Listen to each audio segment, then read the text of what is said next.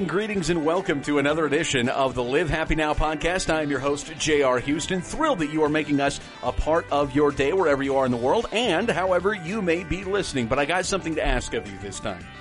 Usually we come on here and we bring on a guest and we learn some things from each other, and it's fantastic. But we're asking you to help us out a little bit.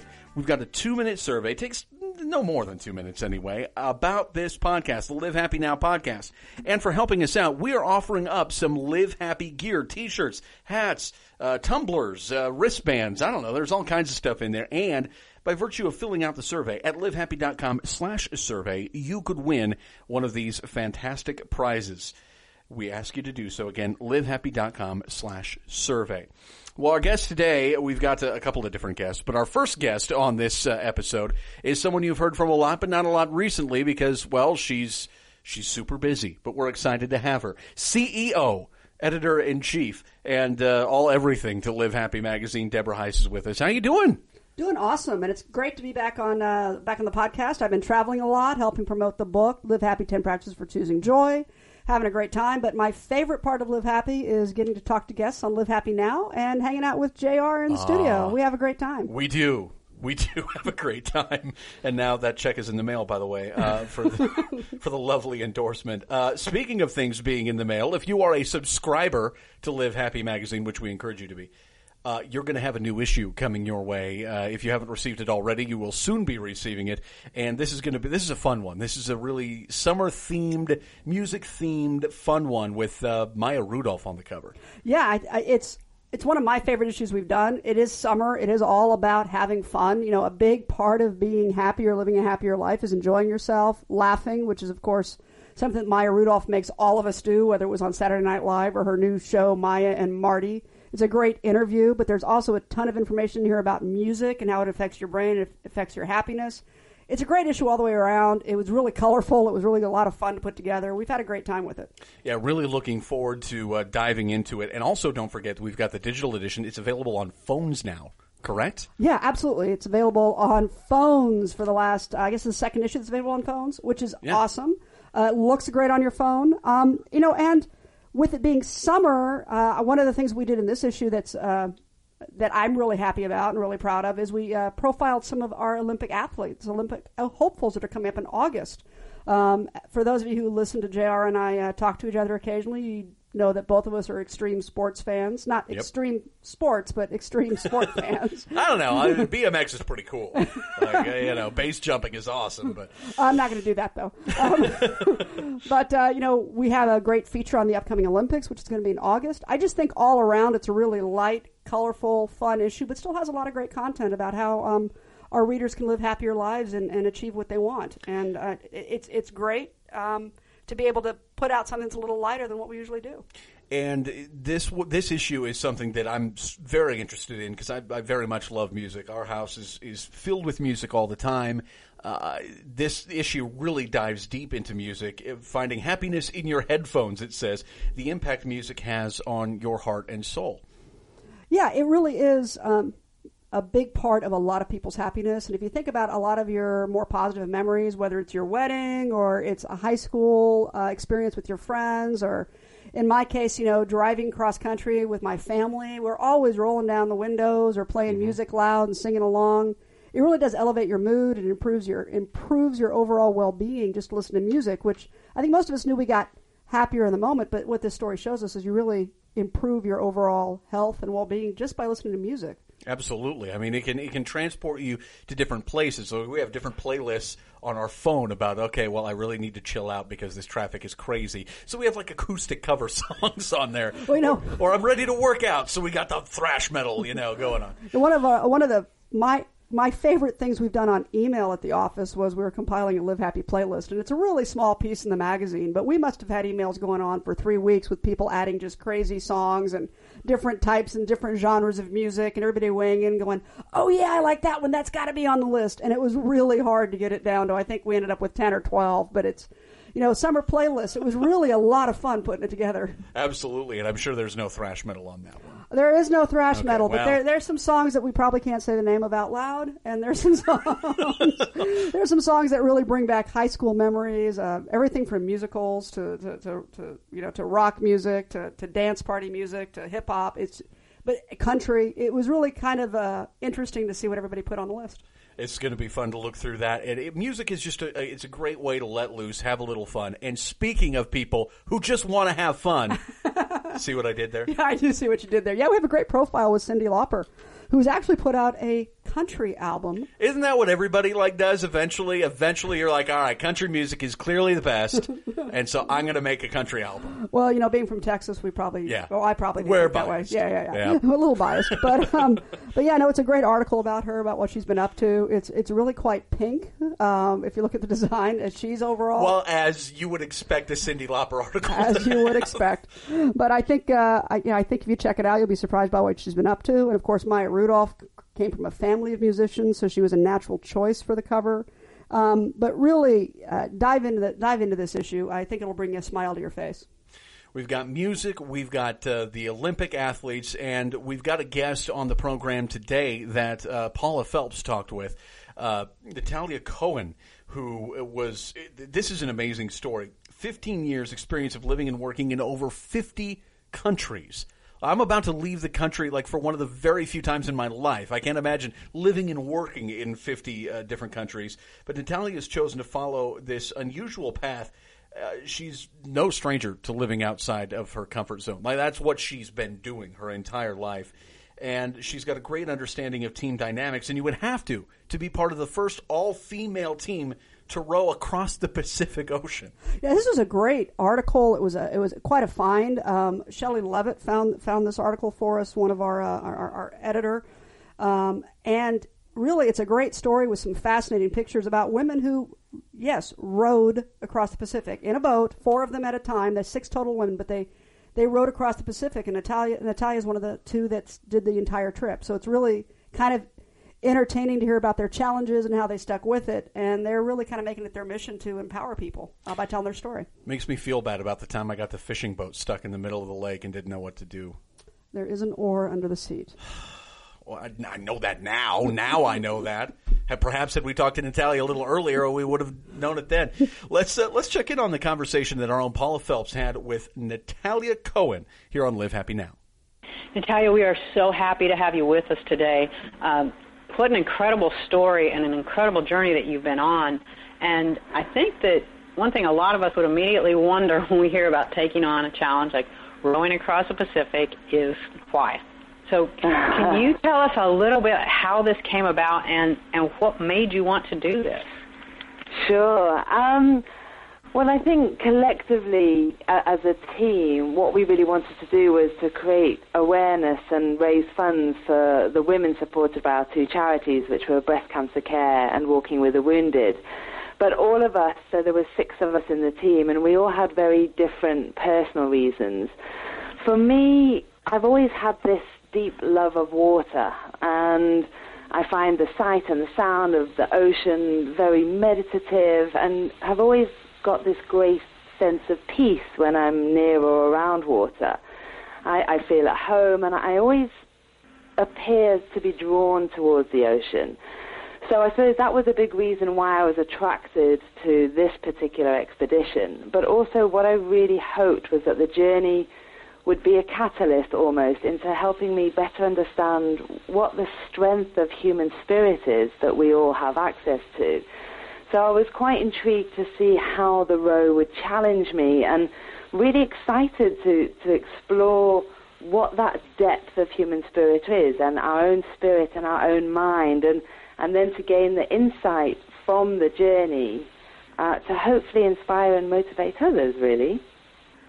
Well, it seems so intimidating because this is huge. No team of women had ever done this before, and so it's not as if you started out small. Y'all just went for it. So how intimidating was it, and how did you overcome that, any fears that you might have had?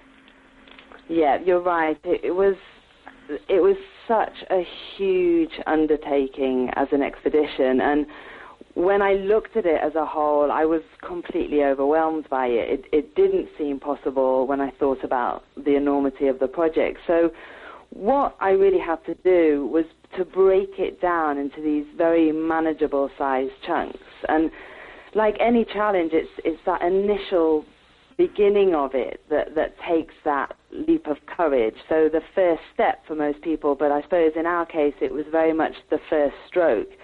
There was so much planning and preparation that went into the project, and I think that was almost the key to our success. Getting to the start line was actually almost as challenging as the row itself. So we did all of our own PR, media, marketing, dealing with the logistics, and we did so much mental, physical, and practical training.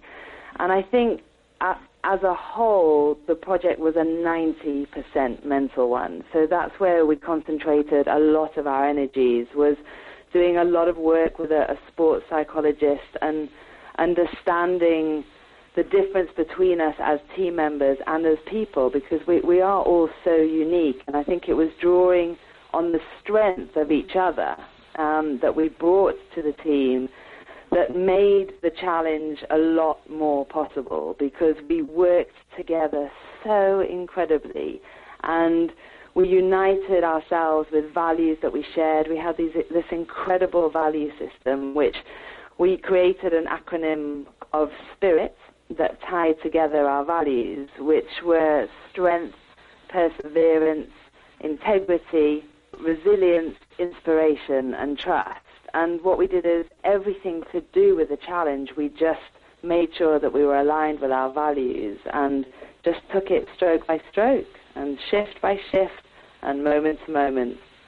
That is just incredible. And what people may not realize is that none of you knew each other before this all began. That's right. I mean, there's I wouldn't even share an Uber with a stranger, you know. So it's like, how do you plan this whole journey for months across an ocean with a team of people that you haven't even known?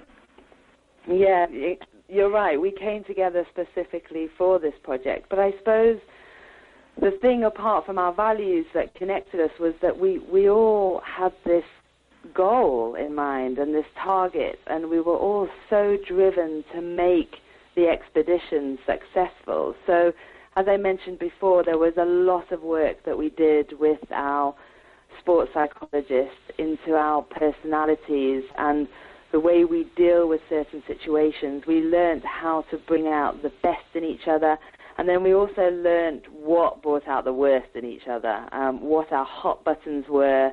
And we obviously tried to avoid those as much as possible on the boat. On the boat, what we did was we had a weekly review of how we were all feeling mentally, physically, emotionally. It was a really good opportunity for us to share any issues that we had. And I think that's what we did really well as a team. We dealt a lot with conflict management, so we would say what was on our minds and we would reflect on certain situations that had happened, and then we would air our views and we would let things go really quickly. And that also is a really important lesson to learn, and I've definitely taken that into life now after the row, is that you can't hold on to all of that negativity, and you just need to let things go in order to move on in a much more productive way.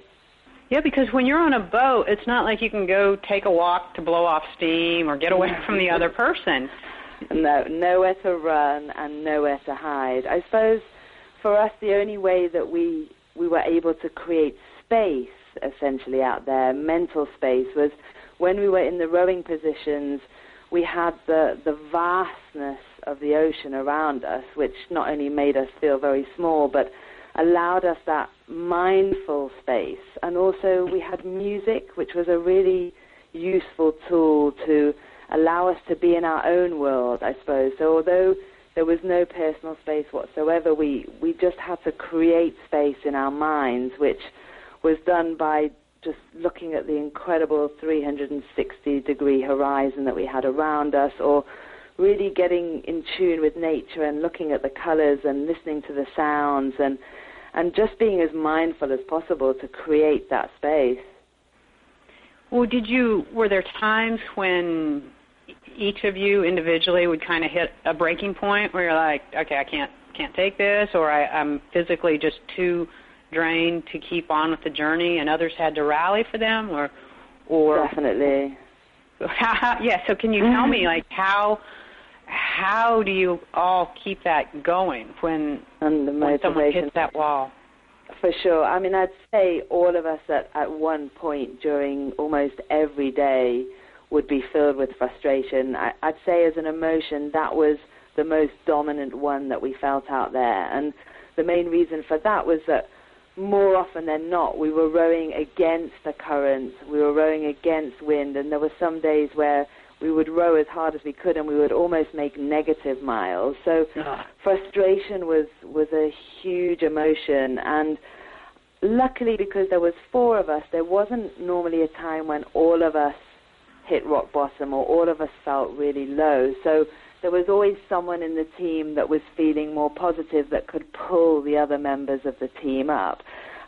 Humor was actually a huge part of our journey. I don't think I've ever laughed so much in my life. It could have been something to do with the sleep deprivation, but we just a lot of times, it was much easier to laugh because otherwise you just wanted to cry. So I think what we did was we made a point to choose our attitude every day. So we would wake up, or even every shift, because we rowed for 2-hour shifts, and then we would rest for 2-hour shifts. And I tried to initiate an exercise, really, that was inspired by our sports psychologist, where every day we had to choose a highlight. So it made us concentrate on a positive of every day. And in our pairs, what we would do at the end of the day, as the sun was setting, we would choose a highlight. And that really could have been anything, but you had to find a highlight of the day. So it could have been a beautiful sunrise. It could have been a particular wildlife interaction that we had. It could have been a particularly satisfactory bowel movement. I mean, it literally could have been anything. We just made a point of finding something positive in every day. And then I suppose the fact that our journey was split into 3 legs also made it a lot more manageable. So each leg was a different journey. We had a change in team dynamic, and that new person coming onto the boat, as they were integrating into the team, also brought this wonderful new energy, especially for the 3 of us that had been going for the whole journey. So that was a wonderful way to keep our stories alive. We told our life stories, we played word games, we listened to music, we had audio books. We tried to keep ourselves as distracted as possible. Well, and you brought up such a great point when you talk about the sleep deprivation, because we all know sleep is very, very important for your mental outlook and your physical well-being, but it really wasn't an option for you. So how did you draw on your other resources to compensate for that lack of sleep? Yes, I think we're so incredibly adaptable as human beings, and I don't think it was until I put myself through something as challenging as this that you actually realize what we can deal with. I think night times for most of the team were the most challenging, trying to stay awake, obviously. And also, everything seems a lot more menacing at night. So we really try to distract one another a lot more during those times. But the 90 minutes, we had to just make sure that as soon as we got into the cabin, we could quieten our minds as quickly as possible so that we could get the maximum amount of sleep that we could. We generally had about a 90-minute block of sleep that we had to deal with. And again, music was a really useful tool. Also, breathing is a great tool that you can always access. We all know how to do it perfectly, so it's just a case of calming ourselves down and trying to sleep as much as possible, and just relying on each other to keep ourselves awake and to keep motivated. But surprisingly, we moved from that monophasic sleeping pattern, so the big block of sleep, quite easily into the polyphasic. So I'd say after about 2 or 3 days, we were quite used to that regular short bursts of sleeping. Some a little bit more so than others. Some of the girls took a little bit longer to wake up maybe 10 minutes. You couldn't really speak to them for 10 minutes until they were out on their oars. Others, at nighttime, sometimes people would some of the girls would start talking absolute gobbledygook, and you would have no idea what they were talking about. And then in leg one, Izzy had this unbelievable skill that she only discovered on the boat, where she can actually narrate a film almost word for word. It took her about 2 hours. Yeah, which was the length of a rowing shift. So we had Lord of the Rings trilogy, Forrest Gump, Pretty Woman. She sang as well. We had some musicals. So that was a really wonderful distraction to try and keep us awake and pushing through to sunrise. Oh, that's fantastic. And it sounds like you began this journey as strangers, and now what kind of bond do you have? Because you've accomplished something so phenomenal, and I can't even imagine the closeness that this must foster between you. Definitely. I don't think you can go through the experience that we went through without developing quite an unusual connection. I mean, we knew each other intimately out there on the boat. I'd say we spend more time with each other than a lot of married couples do. And what's happened is we've come back, and we're all geographically in different places, but every week we have a catch-up call to find out what everyone's doing. And we're also really working on our fundraising at the moment. We've got a really exciting event coming up in June, and Lausanne is actually flying over from South Africa. And it's going to be the first time that we've all been together as a team. Oh, my We've actually never been together. So I think that's going to be one of the biggest highlights of the year for us, and a really wonderful opportunity to reminisce over this journey that almost seems like a distant memory already. I'm sure. Yeah, it's interesting as you talk all these different tools that you use to stay at the top of your game throughout this journey. How are you incorporating those into your life now? Because I'm sure they became so ingrained in you, that way of thinking became such a part of you during your time. How has it affected you now? Yeah, they did. I think most people would agree when you're surrounded by nature, quite often it's a lot easier to deploy mindful techniques or to be in the moment as much as possible, which is where I believe you're normally at your most content and you're happy when you're right where you're meant to be in that moment. And coming back to society where obviously we all deal with daily pressures of relationships and work and financial stresses, it is quite difficult to try and maintain that mindfulness. So what I do is I think a lot of the tools that I learned out there, I'm making an effort to deploy them every day. I start off every morning by doing a 10-minute meditation.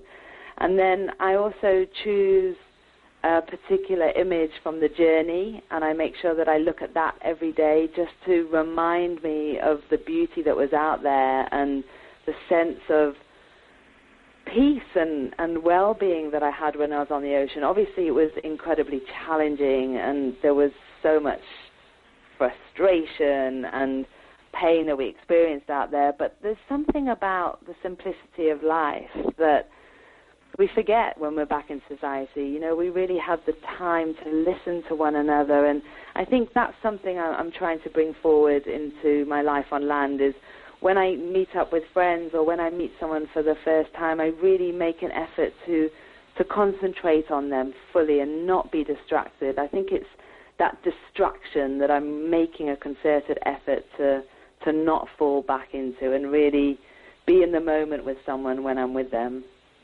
And that's interesting because I think a lot of us probably are distracted and we don't even realize how distracted we are. No, exactly. There's so much going on in our minds, and a lot of the time we don't even know what's going on there. And yeah. It's also about those limiting beliefs that we find, that constant mental chatter and quite a lot of negativity and excuses that we hear ourselves saying. And so I think it's also trying to change those beliefs into much more empowering ones, which is what we had to do out there. We had to have this undeniable and unquestionable self-belief and trust in ourselves and trust in our team as well. So that's another element that I'm on a daily basis just trying to tap into, because it's so easy to fall back into bad habits. That's just phenomenal. And I know that you did so much preparation for this, as you said, both physically and mentally. But what was the big surprise? Was there anything that you weren't prepared for that caught you off guard, that you had to adjust to out there? This might be a strange answer, actually, but I think the thing that caught me off guard the most was how much I actually enjoyed the journey. I really didn't expect to enjoy the journey as much as I did. And I don't know if it was because I made that choice on a daily basis, or, you know, despite the calluses and the salt wounds and being damp and having no personal space, that there was so much beauty. And I really will look back at the 9 months as some of the most extraordinary moments of my life. And I think that's another wonderful thing to bring forward as well, is that we have no idea where we're going, most of us, or all of us really. And I think all we do have control over is trying to enjoy the journey as much as possible, wherever it may take us.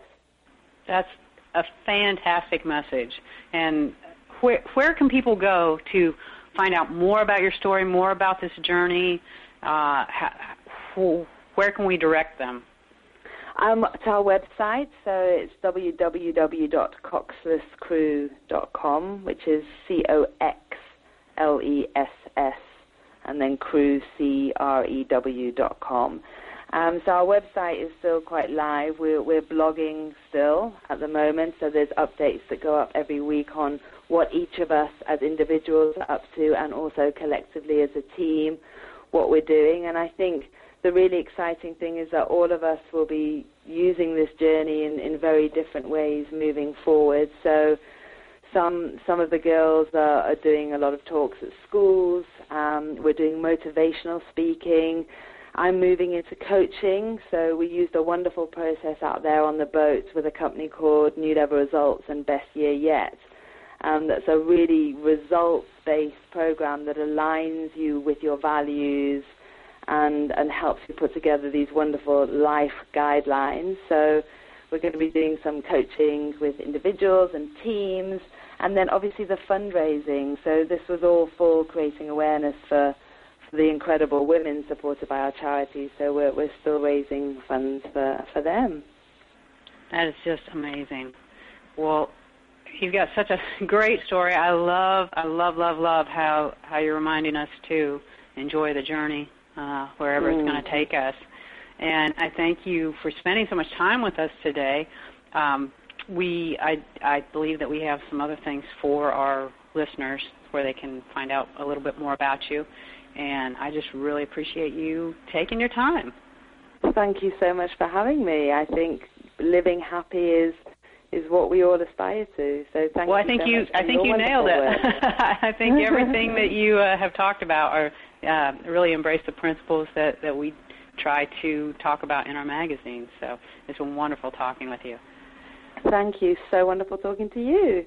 Fantastic conversation there. Paula Phelps talking with Natalia Cohen here on Live Happy Now. If you'd like a free sketch note of this episode, you can go to livehappynow.com. And we ask you to tune into our next episode. This was a really fun conversation we had with Heather Shoemaker, author of It's Okay to Go Up the Slide and It's Okay Not to Share. And we'll talk about raising confident and creative children. I ask you again to fill out that survey about Live Happy Now at livehappy.com/survey. And if you'd like to reach out with direct feedback, go ahead and find us on Twitter at LiveHappy, Facebook.com/LiveHappy, or you can send us an email, podcast@LiveHappy. And if the podcast and the magazine aren't enough for you, please follow all those accounts and our Instagram account by searching My Live Happy. We do fun stuff on there, including cat videos, which I think Deborah has already started watching as we close out this episode. Yes, cats with brain freeze. Check it out. We encourage you all, while you're online, to check out cats with brain freeze. I just had some myself right there. For Deborah Heiss, for Paula Phelps and Natalia Cohen, I am J.R. Houston saying so long, thank you, and remember to always live happy.